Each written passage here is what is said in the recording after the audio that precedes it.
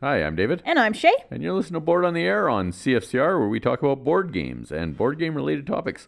On tonight's show, we will be talking about what we've been playing, a little bit of the news, and for our main topic this evening, we are going to be talking about board game components. And these are the components that come with games. Not deluxe. We've talked about deluxifying games. Yeah. But one stems into the other, but we're not going to focus on the deluxing. deluxifying. We're going to talk about the good and the bad that publishers do with their board games. Yeah. And, do they make you want to buy a game more? Yeah. Yeah. Exactly. What do you look for in a board game component? Like, or actually? A board game with component, or what components in a board game make you say, I want that? Yeah. Which we will discuss. But closer to the end of the show, let's start off with what we've been playing. And guess what, everybody? We are back to normal here. Yep. I did not play anything in the past week. I blame that partially on the fact that you guys went to the lake and I did not. Yes. We are once again the hosts with one that plays board games and one that doesn't. I play them occasionally. Again, you guys were gone. Normally we play them like Saturday night or something. And there is no board game nights right now. Yeah. So if we're away, nothing happens. We just don't play. You're not going to play an online board game. No, and I'd rather just sleep. You're not going to play a 2-player game with your brother. No. And most of your friends don't play board games. Yeah. Okay. So what have you been playing? Well, I played about 30 games last I figured week. You did. So why don't you run me through? I saw there was a new one that came up on our family group chat. Yes. So, brand new game. Spiel winner this year. Nova Luna. Mm-hmm. Just a simple puzzle game, which is a lot of fun. We played 2-player, we played 3-player. Was going to play 4-player, but turns out they didn't ship us all the components in the game. What? It was missing pieces. Huh. Yeah. I assume they're a good company and they'll get you them. Yeah, I've already emailed them. They've already emailed back. They're on their way. So I'm not too worried about that. So Nova Luna is, you are putting tile, it's a tile tableau building game. Mm-hmm. And each tile has goals on it. And you're trying to complete those goals. And those goals are what colors are touching that tile. Okay, so there's 4 colors in the game. There's red, there's blue, there's yellow, and of course, teal. Oh yes, of course, that teal, that's so easy to differentiate from blue. They could just go green. Yeah. Like it makes sense to go green. All right. And then for board game pieces, they have blue, black, white, and orange. Okay. So they went a little different on this one. The gameplay itself is simple. On your turn, you take a tile and you put it on your tableau. Each tile has a time rating on it. Mm-hmm. So whoever's playing is moving up their timepiece that many times. So whoever's at the back is the person that goes first. And so there's no real order.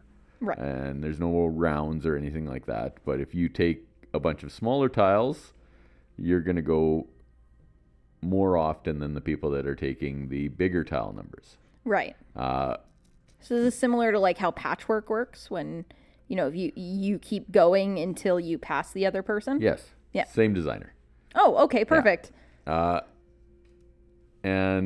So the tiles with the lower numbers are harder to fill than the tiles with the bigger numbers. And the bigger numbers have more goals on them compared to 1 or 2 on the lower numbers. Right. First person to get rid of all their little markers that they mark their goals off with wins the game. Game ends at that point. That is the entire game. Okay. There's nothing complicated about it. It's just fun. It's easy. But there is some depth to playing the tiles, how you're playing them, to set up those combinations to mark off a couple of goals at a time or multiple goals at a time.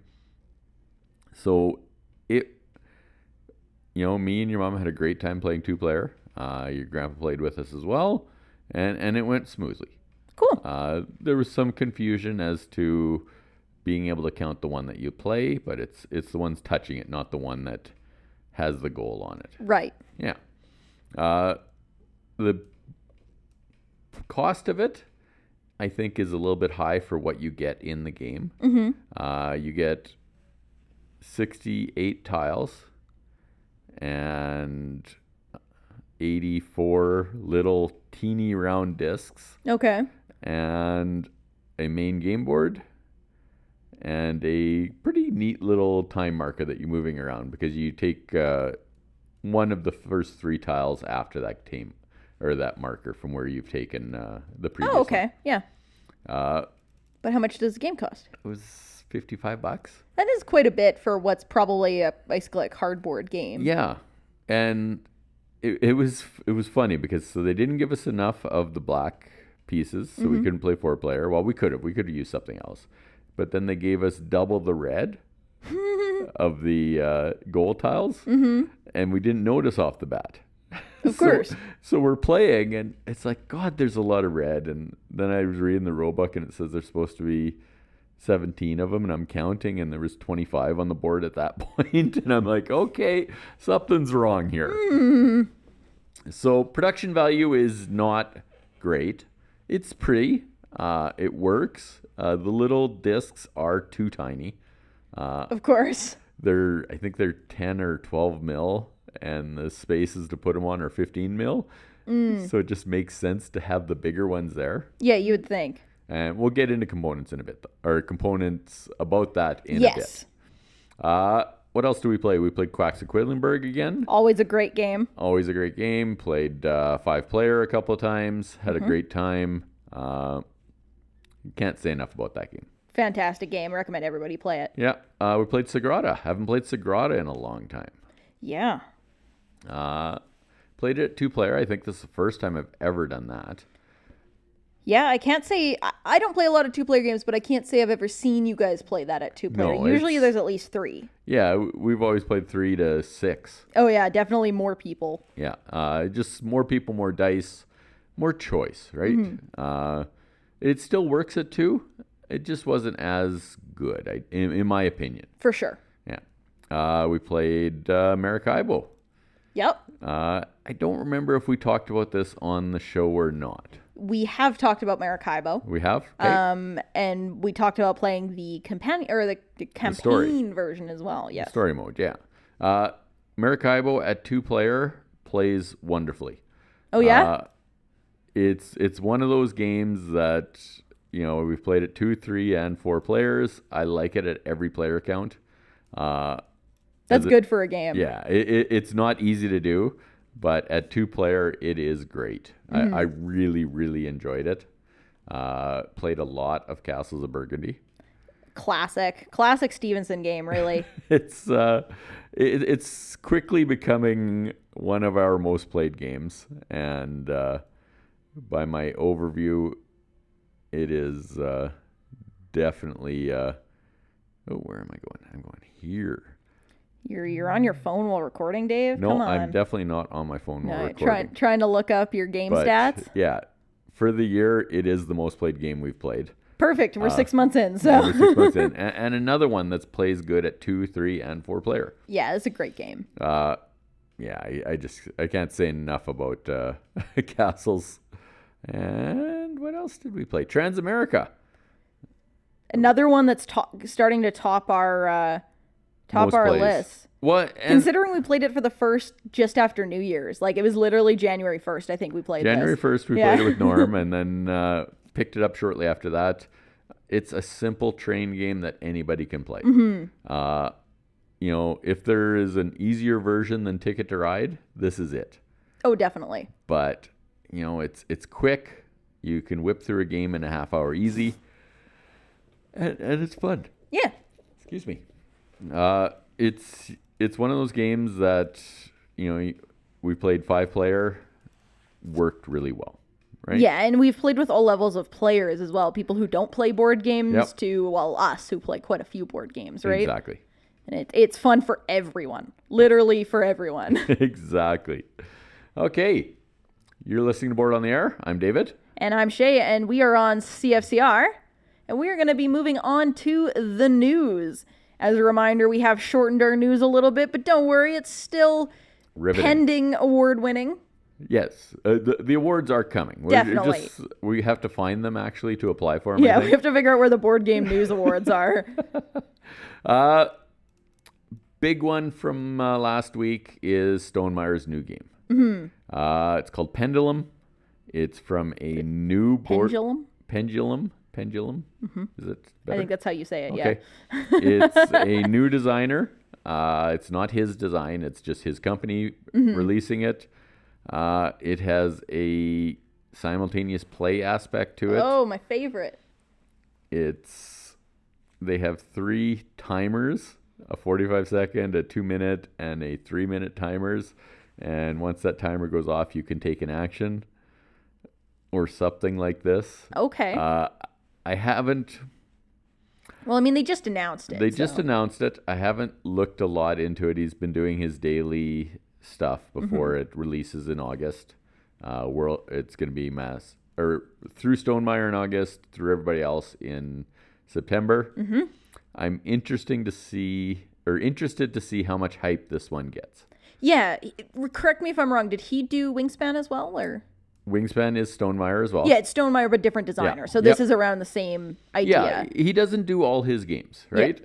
Yeah. If he has the same luck as Wingspan, where that one took off with the first-time designer, Elizabeth Hargraves, who we've mentioned many times, whose second game is coming out shortly. Oh, sweet. Called Mariposas, about the flight of the monarch bumblebee. Butterfly? Butterfly? Yeah. Monarch bumblebee butterfly? Yes, the monarch bumblebee. Everybody look out for that monarch bumblebee this summer. They are huge. So this one, who knows? I think his street credit took a big hit with Tapestry. Yeah, Tapestry was kind of a travesty, a Tapestry travesty. Yeah, it was disappointing. Yeah. For a lot of people, not just us. Some people do love this game. Yes. But I found those are the people that are playing it at 2 and 3 players. Yeah, it's not a large player game for sure. Yeah, for a game that plays up to 5, is it? Which I would never, ever play at that account again. I did it once, and it was the most painful experience of my life. We have a history of talking about Tapestry, but I'm curious to see. The hype for Tapestry was so incredible. Yeah. I'm curious to see what the hype for this one does. It is going to be interesting because the hype for Wingspan was incredible too, and it lived up to it, right? Well, in my opinion. The hype for Wingspan came after the game. I guess, yeah. Right? It released, and everybody was like, what is this game? It's so good. You know, Tapestry got announced, and everybody talked about it for a month and a half. I pre-ordered Tapestry without seeing the game. Yeah. Played it, canceled my pre-order. So I'm curious where this one falls in that hype market chain, because Stonemeyer has a good reputation. Yeah, and you know what? Nobody can make a game that is good for everyone, and not every game you make is going to be great, right? Exactly. The other big one that was announced last week is a little game. It's called Pandemic Legacy Season 0. Season 0? Yes, that's the third of the trilogy. They went 1, 2, 0. 0. Okay. Sure. I was ready for you to say Season 3, and that kind of threw me off. Everybody's been waiting for Season 3, so they had to call it Season 0. Ah, gotcha. Is this the prequel? This will be the prequel. You know, you do 3 books and then the prequel. Of course. That got... it was Z-Man Games. Mm-hmm. Had it on their website by accident. Somebody noticed, and then the next day a preview got released for it. Shocking. They're like, it's no longer on Z-Man's website. They're like, cat's out of the bag. I guess we better put this stuff out here. Exactly. Nobody knows anything about this yet. Of course not. It's Pandemic. It's Legacy. It's going to be fun. Yep. It is a brave time to be releasing a new Pandemic game. It is bold. Very bold. I mean, they're still fantastic games, but, you know. Yeah, it's just, we found the same thing, though. Like, we were playing through Season 1. It just got a little too... Real. Real. Yeah. Right? It just... we stopped. It got too real, and I think we got a bit uncomfortable with it. Yeah. It didn't help that not a heavy spoiler here, but that the name of their virus in there, it was scarily similar. Yeah, to it was COVID. very similar to COVID.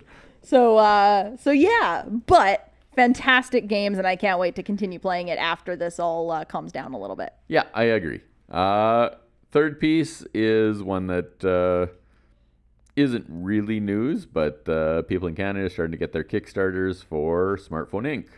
People in Canada, including us. Including us. We actually got it this time. We got it this morning, or this afternoon. I'm very excited to try this one. I've never played the game, but all the reviews, all the previews, all the rules videos I watched, this is just a game that we will like, I think. I can't wait. I did hear there is times tables in it, which worry me a little bit, but there is some math in it because you're selling units at a price to different parts of the world. Oh, I was always good at that, though, in school. I was great at playing economic games. Yeah? Not actually good with money, but I was great at pretending. Economic games is one of the ones that we fairly enjoy, like Brass. Oh, yeah.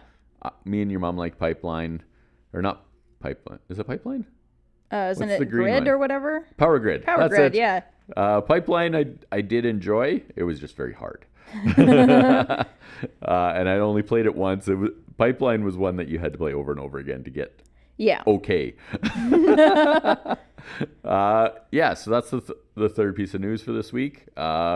It's same size box as Isle of Cats, weighs probably 3 times as much. Perfect. I haven't actually felt it yet, so I'm gonna have to take it out tonight. Yeah, when I get home, I'm gonna do some unboxing with it and Nice. see what's all in there. And check out our Instagram. Maybe we'll put some photos up. We got a picture of the covers on Twitter. Twitter. Yeah, I've started to use our Twitter a bit. All right, I think we should stick to Instagram, but fine, we can do our Twitter. Well, I'm going to use Instagram for the pictures, but I put it on Twitter and then tag some people because, Oh yeah, I guess, but you can tag people on Instagram. Yeah, I know, but some of like Ian O'Toole's responded to some of my comments. And I see. I'm getting some street cred out there, Sure. All right. welcome to Board on the Air, where we discuss our social media pages. Yeah. But yeah, watch for our Instagram. We'll do some good pictures of the boards. Put some photos and stuff. up there. Yeah, or some poorly framed photos that I'm really good at. Hey, I took a photography class. I can help. Okay, you're still listening to CFCR, and we are still Board on the Air. We are going to jump into our main topic of the night, which is board game components. And these are we're specifically going to try and focus, and I know us focusing is hard, but try and focus on the components that come with games. Yes. Not necessarily the promos, although we'll probably touch that a little bit. But just what makes a good game. What comes in a box, what we like, what we don't like, what makes us want to upgrade games. Yeah. Too, right? Like yeah. Number one dislike in any board game ever, paper money. Paper money is the worst. You don't see it very often. There's a few games that still do it. Yeah. And I just don't understand why. No, I guess, what was the betting one or the bidding one that we played? Lords of Vegas? No, it wasn't Lords of Vegas. It was the one with the animals where you had to collect like the different animals and stuff like that. Oh, Raccoon Tycoon. That's it. That has paper money. That has paper money. And it was actually a pain because not only, can it get ruined pretty quickly, but the stuff was sticking to each other. Yeah. And so it was really hard. Like occasionally I'd go, oh man, I have more money here than I thought I had. Yeah, it's the number one thing that I don't think any manufacturer, board game designer should put in a game. Yeah. Like bar none. There's like, nothing that drives me more. Poker chips are great. I'll do cardboard chits. Yeah, cardboard coins even. Yeah, anything over paper money. It's like the thing about anything that's round and like not paper is that it lasts longer, right? It's exactly. Just, especially money, which you're handling so often, paper just gets destroyed. Oh yeah, so bad. I definitely agree. Something I dislike for components is when they mix up the material components are made out of, in a sense. The one I'm specifically thinking of is Raiders of the North Sea. I really dislike that they have, these really nice wooden figures and these wooden flagons of beer and, everything's really nice. And then they have cardboard rations. Provisions. It makes no sense to me that they actually upgraded all of the other components in the game and not the provisions. And he's done it on every single game he's ever made. His provisions go through all his games. I actually ordered some replacement ones, and eventually they may come. Dan Fleming, if you are listening to this show, you can let me know. But like seriously, just because it's not like you have say Everdell where you have different materials for the components. All of those are upgraded. They're nice components that come with it, right? Just, why would you make a game that has one random cardboard component and the rest of them are nice looking? It just takes away from that game. And I think that's you touched on a very good point there. It's consistency in your components, right? If you're putting nice or decent wooden components, like wooden is by no means the perfect component. No. But at least you can make them look nice. Absolutely. Right? And they are decent. There is some weight to them. And then you put cardboard for one of them, or, you just change, you mix it up back and forth, and it's like, why? Yeah, it just doesn't make any sense to me. Yeah, like another game I think of, and we're not just going to focus on negative. No, we're getting to the good ones. We will get to the good stuff. Like Lords of Waterdeep is one that comes to mind when I think about poor componentry, because you have guys like they're wizards, they're scholars, they're warriors, and they're wooden, or they're just the cubes. They're wooden cubes, and then you have gems, which are cardboard, and then you have money, which is cardboard. And we like the game, so I've gone out of my way to upgrade all of this stuff because I found it so cheap. Yeah. Right? And that's the one thing, is that a good game can extend past its components. Obviously, these games we're mentioning, we play them, we like them. It's just I wish the components were a little better.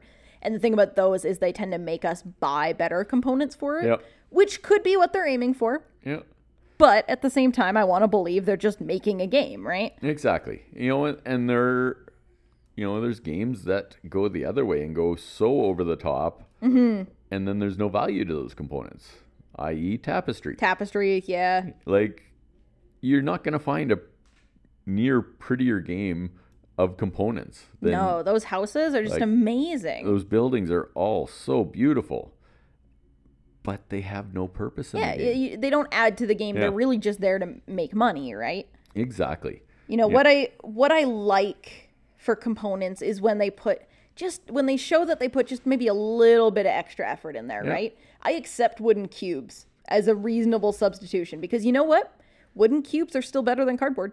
Well, I think of something like Tzolk'in, right? Where, the resources are wooden cubes. Yeah.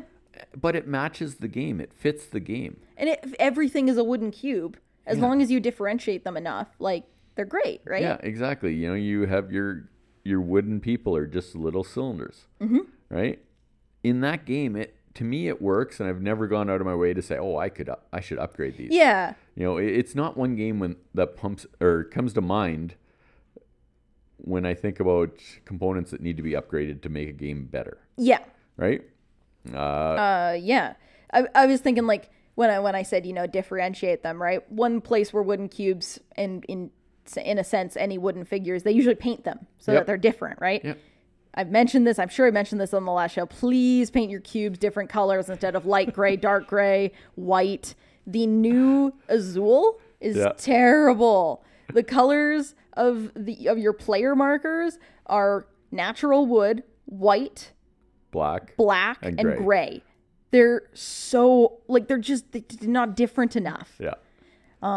It's think about your colors. Yeah. Right? And one of the things I always see in reviews is talking about color blindness when they look at games. There's some people that just don't, right? Like one thing, like the cubes in Merlin, the same thing. The colors are so similar. Jordan struggles so hard with that game. Yeah.